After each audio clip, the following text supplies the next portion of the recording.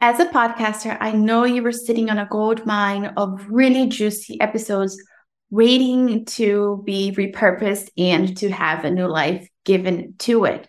But I know it can be super overwhelming to get it started. So today I'm breaking down the top things you can do right now to repurpose your podcast content so you can have more visibility and more reach with all of the juicy things you're putting out into the world. Let's do this.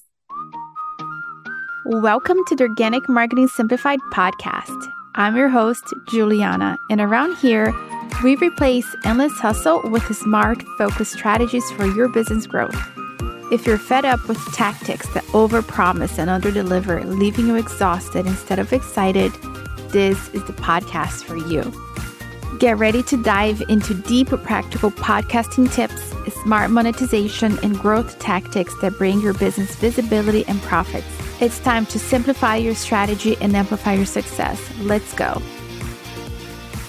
Okay, so first things first, before I go into the tips and all the tricks and all the things to repurpose your podcast content, it is important that you are making your podcast a foundational piece of your marketing. Because what I see time and time again is that you're doing your thing over on social media and you've got a good thing going. But when it comes to your podcast, you're not integrating that into the actual marketing of your business.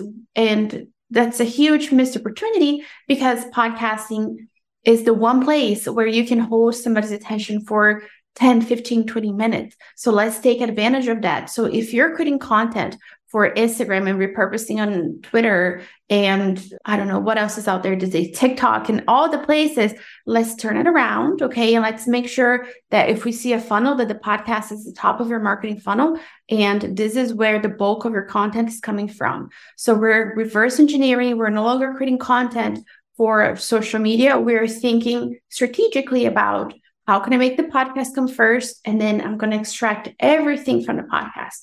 So with that kind of vision in mind, now let's go into the specific things that you can do to repurpose your content. So number one, and this is the easiest thing that you can do, is to get a transcript of your episode. So what you're going to do is I personally use a software called Otter. This is what we use in our agency as well. So we pass all transcripts through Otter so that we can pull the audio and all the things. And then we have an actual human being go through the transcripts so that we can make adjustments, because while Otter is great, it is AI, it's not perfect. It does make mistakes. So you do want to make sure that you're actually going through the content and making sure that everything that you said is actually being picked up by the software correctly. So then after you have done that and you have revised your content, what you then want to do is go ahead and to turn that into a blog.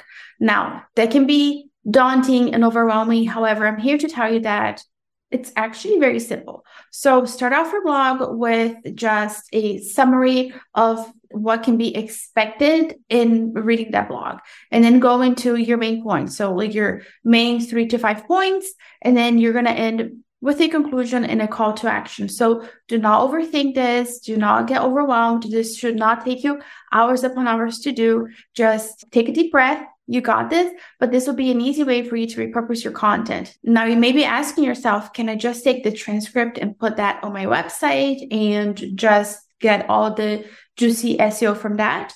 And unfortunately, the answer is no. Taking your transcript alone will not do anything for the popularity of your blog and getting more attention over to your website and creating the credibility. So while transcripts are an important piece when it comes to podcasting, when we're talking about repurposing your content and putting that up on your blog, it's not going to do anything for you. So you do have to turn that transcript into a blog in order for you to capitalize on the power of blogging paired with podcasting.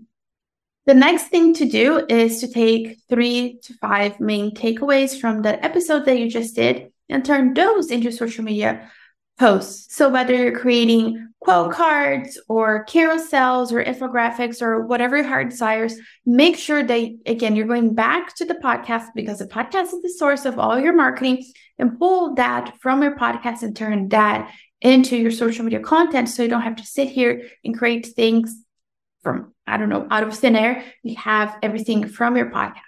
Now, the next tip is a little bit more advanced and requires a little bit more tech, but if you're open to it, go ahead and record yourself as you are doing your podcast episodes. Now, there are a couple of ways you can do this. You can do it on Zoom and you just turn on your camera and you're actually doing like a video podcast. Or if you want, you can just have your phone set up next to you. You can set it up on a tripod or even like books or whatever. And you just have your phone sitting in front of you and you can have it like up on an angle and it's just recording what you're saying.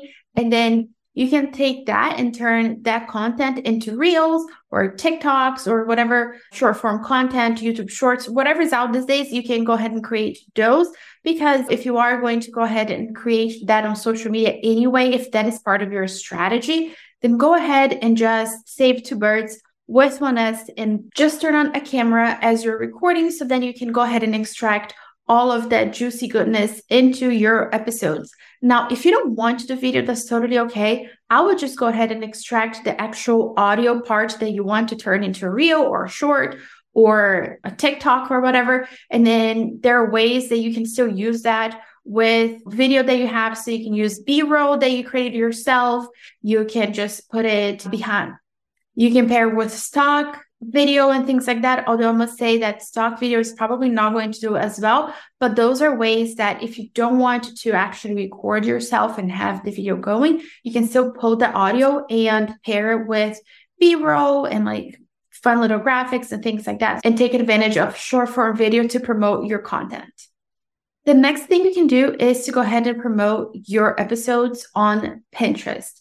Now, if you're going to take the time to actually focus on any platform and you're wondering which one should I focus on, should I do Twitter or Instagram or TikTok or whatever, I would say focus on Pinterest. And because Pinterest is a visual search engine, you can really pair the power of powerful images plus your content to make sure that your content is living longer, that it's getting more eyeballs, and you get to use juicy keywords to make sure that your content is reaching the right people. So I just want to sidetrack here for a second and say that Pinterest is a long-term game. So if you are posting on Pinterest and you're not seeing traction, I would make sure that you're doubling down on the SEO. And if you have no idea what SEO is and what to do and how to go about it, I have a free resource, which I'll leave linked for you in the show notes so that you can go ahead and take advantage of that. So you can really understand how much SEO works to your benefit, even though it can be foreign